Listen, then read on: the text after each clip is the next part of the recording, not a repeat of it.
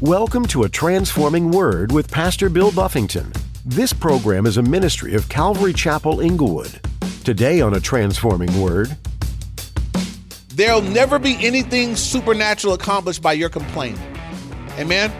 The Holy Spirit has never moved upon someone to complain. Complaining doesn't help anything. It doesn't accomplish anything. It doesn't give anybody any victory. The most you can hope to have happen when you complain is you take how bad you feel and put it on someone that you complain to. You can make them feel as bad as you do about your situation. That's it. So don't complain. Just don't do it. There's no upside to complaining. In your walk with Jesus, do you seek to turn away from the things of this world? Do you put all of your stock in what God wants instead of what the world says? Today, Pastor Bill wants you to know that only the eternal is what matters. The more that you strive to do what the world tells you to do, the less satisfied you'll be in who you are. Let God dictate your path and be set free from the bondage that is holding you back. He is always by your side and is ready to deliver you from whatever you can't surpass. Now here's Pastor Bill in the book of 1 Thessalonians chapter 2 as he continues his message, You Are Our Glory and Joy. Every religion say they all end somewhere different. You know, the Catholics, there's purgatory. You can pray people out of hell or whatever. Everybody got something different to say. Here's the deal.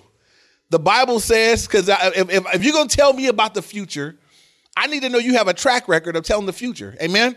You're not going to give me financial advice and you broke. I'm not finna go to a fitness instructor that's fat. There need to be proof that you know what you're talking about. So if you're telling me what's gonna happen when I die, I wanna know that you've accurately foretold the future. Well, the Bible has done it over 1,000 times. And so the Bible says, look, you're gonna live one life. You're gonna die one death. And when you die, you're gonna stand before God. Hebrews 9:27. When you stand before God, what happens? Some people misunderstand this. Oh, God's gonna weigh out your good and bad. Wrong. If God did weigh out your good and bad, you lose. You go into hell. You got way more bad than good. But God's not weighing out your good and bad. When you stand before God, one thing is on the discussion table. Y'all know what it is? What did you do with Jesus? That's it. That is the eternal question that everybody here you will die or live based on what did you do with Jesus? God will say, look, I sent my son from heaven to earth. He died on the cross in your place because I love you. Even though you sin, even though you break my commandments, I care about you, I love you, and I did something for you. I sent my son to die in your place. And I sent messengers to tell you that if you would believe in him, you would not perish, but you would have everlasting life. And some of you have received him, and I receive you back. But some of you that have rejected my son will now be rejected as well. Y'all understand that? That's what's up for discussion. None of you were good or bad, smoked dope or drank wine. What did you do with Jesus? And I ask everybody here, consider that question today. What have you done with Jesus? If you've received him, then, hey, that's the most important thing you will ever do in this life. Receive Christ, his forgiveness of your sins. Nothing more important will you do in this life than that. If you have not done that, and you're living and breathing today, don't skimp on this opportunity to do what you have never done. You can do it today. You can receive him. You can put your faith in the finished work of Jesus today for the forgiveness of your sins. Amen. So let's move on here. So in verse 16 again, he says these Judeans they didn't just resist God themselves and kill Jesus and the prophets. He says, you guys are forbidding other people. You're forbidding us to speak to the Gentiles that they may be saved. The only thing you could do worse than not believing yourself is to hinder others from coming to faith. That you could hinder other people from coming to faith in Christ. And so they're being called on the carpet. Paul says, you've done your own damage, but now you're hindering other people from coming to Christ. And look at what he says. So as always to fill up the measure of their sins, but wrath has come upon them to the uttermost. And I want everybody to know this. God's wrath is no joke. There's the wrath of man is like whatever. But when you think about the wrath of Almighty God, there's nothing so powerful as the love of God. And as much as the love of God loves hard, y'all, but the wrath of God is hard too. And these Judean non-believers that are coming against the work that God is doing and hindering others, God says, man, it's God is reserving for them that wrath is coming upon them to the uttermost. And again, we want to make sure that I don't want wrath either way. I don't want wrath because I didn't believe. I definitely don't want to be responsible for leading others away from Christ. Every believer should consider that. We should weigh that out. God, that should be a prayer. Lord, help me not to hinder others from coming to you. That should be something that sometimes that's how come we're going to die to ourselves. God, the reason I'm going to let that thing right there go is because I don't want to be a misrepresentation of you. We all deal with our flesh, right? There are times when my flesh want to do the wrong thing. And many times that's it. Like, I don't want to misrepresent you. So I'm going to take that L right there. I'm going to let that situation go. I'm going to rather be wronged in this situation just so that I don't misrepresent you, because that's a big deal. I want to be used to lead people to you. I definitely don't want to be a part of pushing anyone away from the Lord. Let's move on now. Look at verse 17. Paul says, but we, brethren, having been taken away from you for a short time in presence, not in heart, endeavored more eagerly to see your face with great desire. Paul says, we've been away from you guys, but it's not by choice. And he says, we've been away in presence, but not in heart. And maybe some of you guys have family members or people that you know, like, man, we're not in each other's presence, but our hearts are absolutely with them. Paul is letting these believers know through this letter that I'm not able to be with you in presence, but my heart's with you guys. My heart. I think about you guys. I'm praying for you guys. You guys are on my heart, on my mind. I'm with you in heart. Just not able to be there in presence. And look at his language. Paul says he endeavored more eagerly to see your face with great desire. Paul says, man, I just want to see you guys. I have a great desire to see you guys and to be with you. And again, I would just ask you guys to consider, are we that connected to the church, right? Where it's like, man, I miss the fellowship of the saints. There are people I look forward to just seeing and being with and fellowshipping with. Paul said that was his heart, right? For this group of believers. Some people are very detached.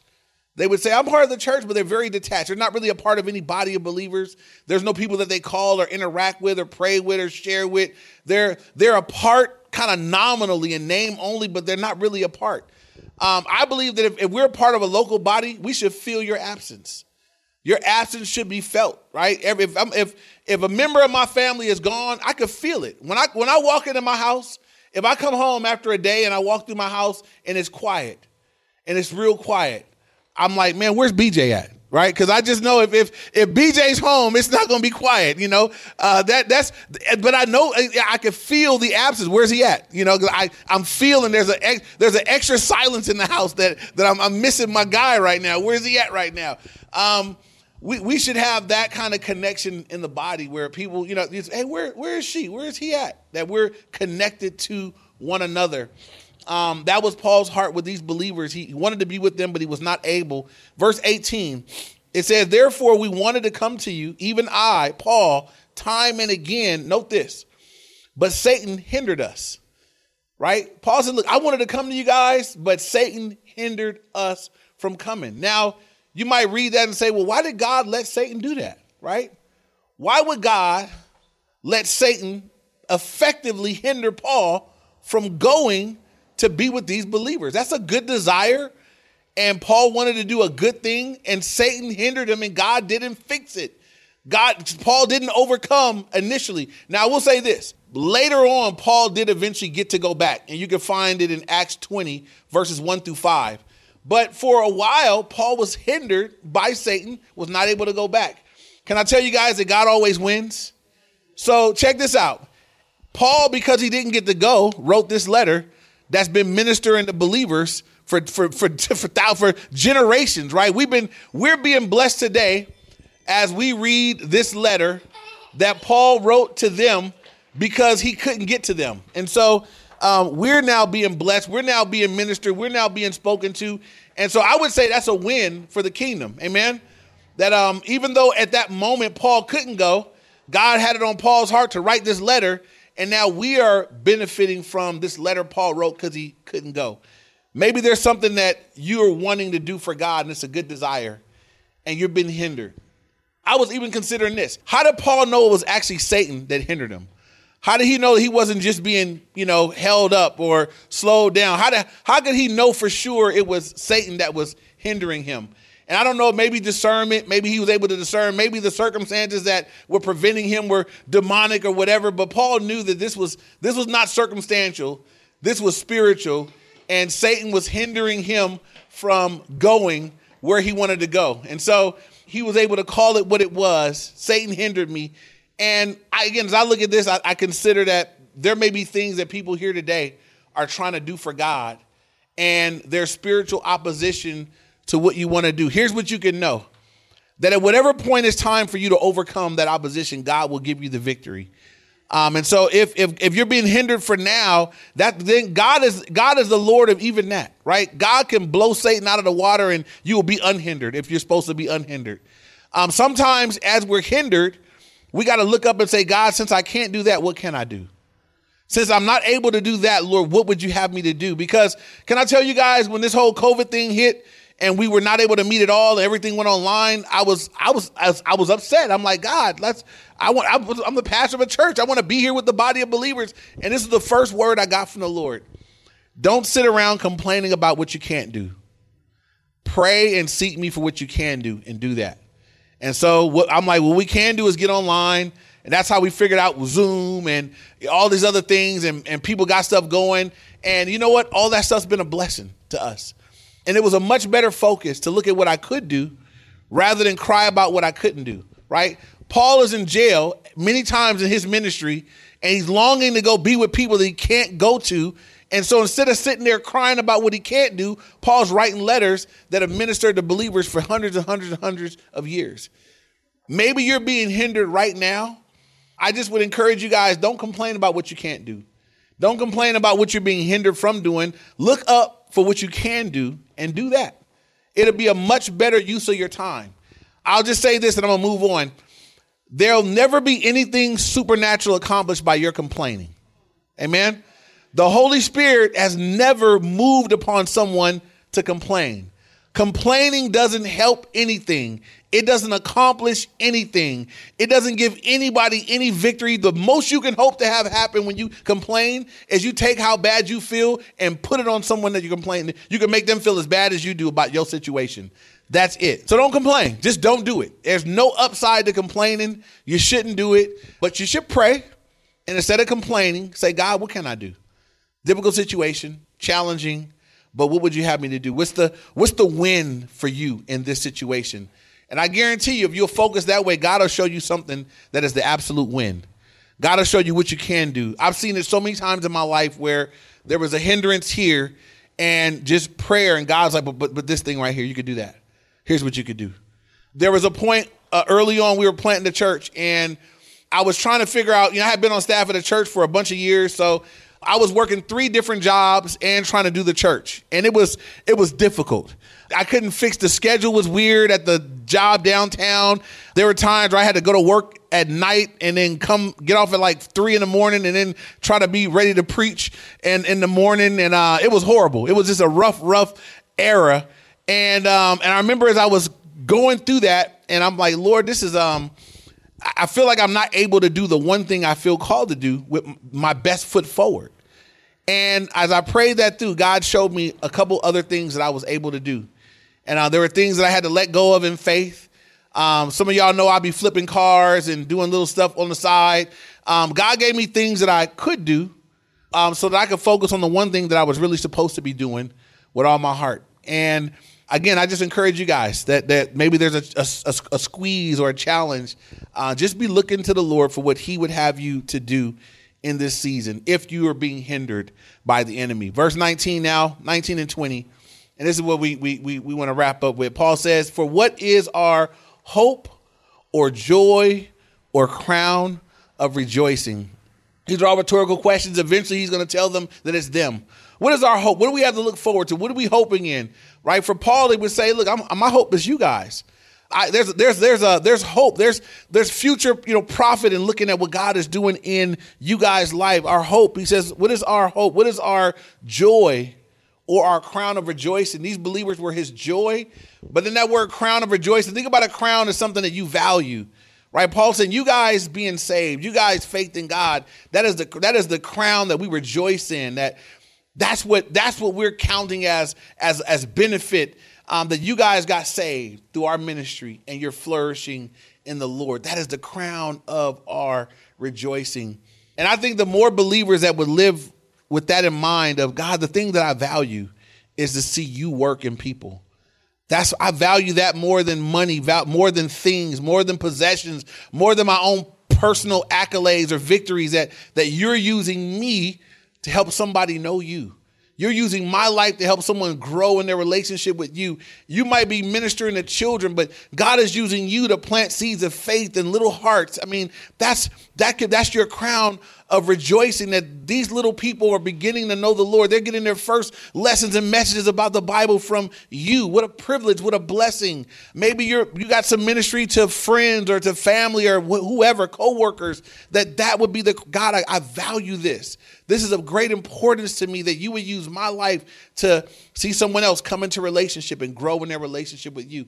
I would exhort everybody here that's born again, the Spirit of God lives in you. Be looking for who you could be talking to. Who can you share with? Who can you talk to? Who can you influence for the Lord? Who can you spend time answering their Bible questions? Who can you do that for? Who can you befriend? And again, there's some weird Christians, y'all. I pray God that we would not be that church. I don't want to put out weird Christians. Do y'all know weird Christians?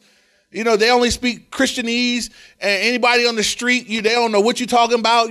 Hey, brother, in the Hebronic literary consensus of the biblical Cincinnati, you like, don't know what you're talking about. For some believers that forgot that you used to be out there, and so you look at people and they might be in the midst of it, and you looking at them sideways. Man, I pray, God, that we would be those whose our hearts just beat for the benefit of other people, right? I love lost people. I used to be a lost people, y'all. And somebody loved me, cared about me enough to share with me in a way I could hear and understand, and my life has been changed. That person that led me to Christ has impacted me. They've impacted my marriage. They've impacted my 4 kids. Everything that's flown through my life for the last 20-some years is I can reach back up and say that person's impact on me has impacted all these other situations. And I want to be that for somebody else, right? I want to be the one to help somebody else enter in to the Lord and meet them in a real way and have their life transformed. And maybe their marriage will be better because of it. Maybe they'll be a better dad or mom because of it. And so everybody here, let's do our part, man. Let's engage with people. Let's love on non-Christians. Let's learn how to answer people's questions without starting fights. There are people with legitimate questions. Let's learn. God, help me to be a source, a resource where people that got questions, people that don't understand, I can answer it for them. And we can chop it up. And maybe through that, they come to know you.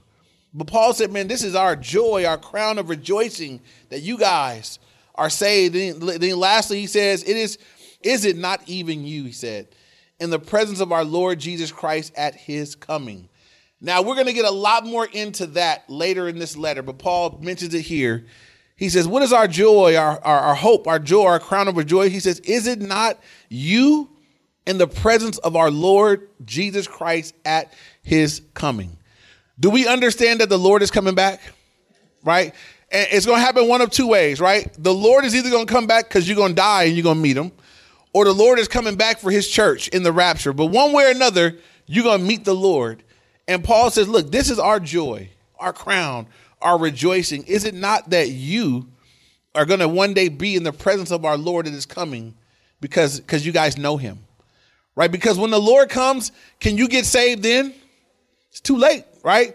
If you die and got to stand before God, can you make a new decision? You are locked in for eternity in that moment. Whatever you were, believer, you're locked in. Non-believer, you're locked in. If the rapture comes, at that moment, you can't say, oh, man, God, wait, I want put me on the late flight. Nope, it won't be a late flight. You missed it. Now, we do know that people get saved during the tribulation period, but don't be counting on that because it's not likely. And so Paul says that is our rejoicing, that you guys are going to be in the presence of our Lord at his coming. And then he closes with verse 20. You are our glory and our joy. Paul said in another place, if you're going to, not Paul, the Bible says, if you're going to glory in this, that you know him, right? That's if I'm going to glory in something, I'm going to glory in the fact that I know the Lord. But Paul says, I also glory in that you guys know the Lord. You guys are our glory and our joy. I take great joy, great delight, great glory in what God is doing in your life. And here's why I think this is so important. We're reading this is really a heart of a pastor, right? Someone's heart's just, his heart's been moved by God. He cares about people. He cares about the right things about people. And if the church, if we could adopt this kind of concern, if we had soul concern for people, just genuine spiritual concern for how others are doing, I think we would do what we do with more passion. We would do what we do for the Lord with more fervor, with more intensity, with more passion. We wouldn't be so lax about it. But I understand, man, there's heaven and hell on the line. Like this is important. I'm gonna make time to be in these people's lives. I'm gonna make time for those conversations. I'm gonna make time to sit down with them. I'm gonna endure maybe the unpleasantries of having been the spokesman for the Lord, because there's people's lives in jeopardy. I want to see them saved. I want to see them with the Lord. And so, but Paul says about this group of believers, you guys are our joy and our crown and our hope. And he says at the end, you are our glory and our joy. And so as I was reading this, all that Paul had to say about them, obviously I pastor this church, and it was just a natural thought from my mind. I started going through in my own heart the things that if I talk to other people and they said, I am grateful for our church for a lot of things. This is what I put down. I asked my wife as well, but these are some of the things that I thank God for. I'm private. I'm talking to other people. I thank God for the love that we have in this church. Not just like love for me, but I watch our church love on each other. I watch when new people come in and people they go and they love on them and they talk to them. I thank God for that it's not that we're not cliquish, that somebody can come in, jump in and join in and be part of, because it's the church and people they let them in. I thank God that we're a loving church. And I don't get to determine that. You guys determine that. You guys are the ones that are loving on people and interacting with one another. I thank God for the faithful service. So much has had to happen. I thank God for the unity that we have. I'm thankful personally for the hunger for God's word. I love that people are willing to sit for Bible study. I love that whenever we do classes, people sign up and they come on and we have time in those classes together. I'm thankful for your hunger for the word of God. I'm thankful for your faithfulness in sharing. As you guys invite friends and families, as you guys go out and you share, you're interacting, I'm thankful for those things. I asked my wife, and these are things that she put down, that for believers who love each other, believers who are faithfully praying for and concerned about each other, that we're looking after one another spiritually, that we desire to discuss the things of God, that we have a heart for the lost, that we desire to grow in the knowledge of God, that people are walking in God's ways, that we're faithfully serving in ministry. So it's not an exhaustive list, but you guys need to know that, again, as I read this letter from Paul, just saying to this church, man, I'm so grateful. You guys are a source of blessing to me. You guys need to know that for us that serve, for me in particular as well, you guys are a source of blessing. I'm blessed to be part of this body with you guys. And my exhortation in closing is this, that we would just continue, you guys, continue to do what? That we would continue to be believers that are yielded to the Holy Spirit, that are faithful to God's word, and that are looking to do his work. God, I want to be yielded to the work of the Holy Spirit. Lead me, guide me, empower me, Lord. I want to be submitted to the word of God so I don't be doing weird stuff. And then I want us to be effective. I'm looking forward to the end of this year and the coming on of another year. And just, God, what are you going to do? What do you want to do with us, in us, and through us? The one thing I know for sure is he wants to do a lot. And God will do as much as we'll give him. He'll use us as much of you as you give to God. God will take that much and use it for his glory. Amen.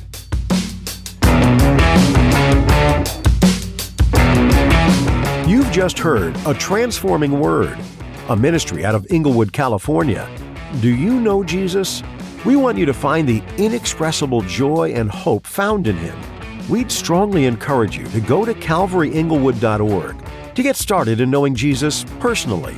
Part of the ministry of Jesus focused on loving others in an unassuming way, like that of a servant. Listen to the words of Paul as he prays for you and me to have that same kind of love. It reads like this from 1 Thessalonians 3, verse 12. And may the Lord make you increase and abound in love to one another and to all, just as we do to you. We believe that your relationship with Jesus and others matters. That's why this ministry dedicates a space on our website to download the mobile app. This is a great tool to have because it allows you to grow in your faith whenever and wherever you are. There's nothing better than having the teachings of Jesus right at your fingertips. Head on over to calvaryinglewood.org and scroll down to the bottom of the page. There you'll find the information you need. Here it is again, in case you missed it the first time. calvaryinglewood.org. Do you need someone to talk with or pray for you? Don't wait another second longer. We would be overjoyed to be that someone for you today. You can call us at 310-245-4811. That number again is 310-245-4811. We look forward to hearing from you. Well, we're out of time for today. Plan to join us again on A Transforming Word.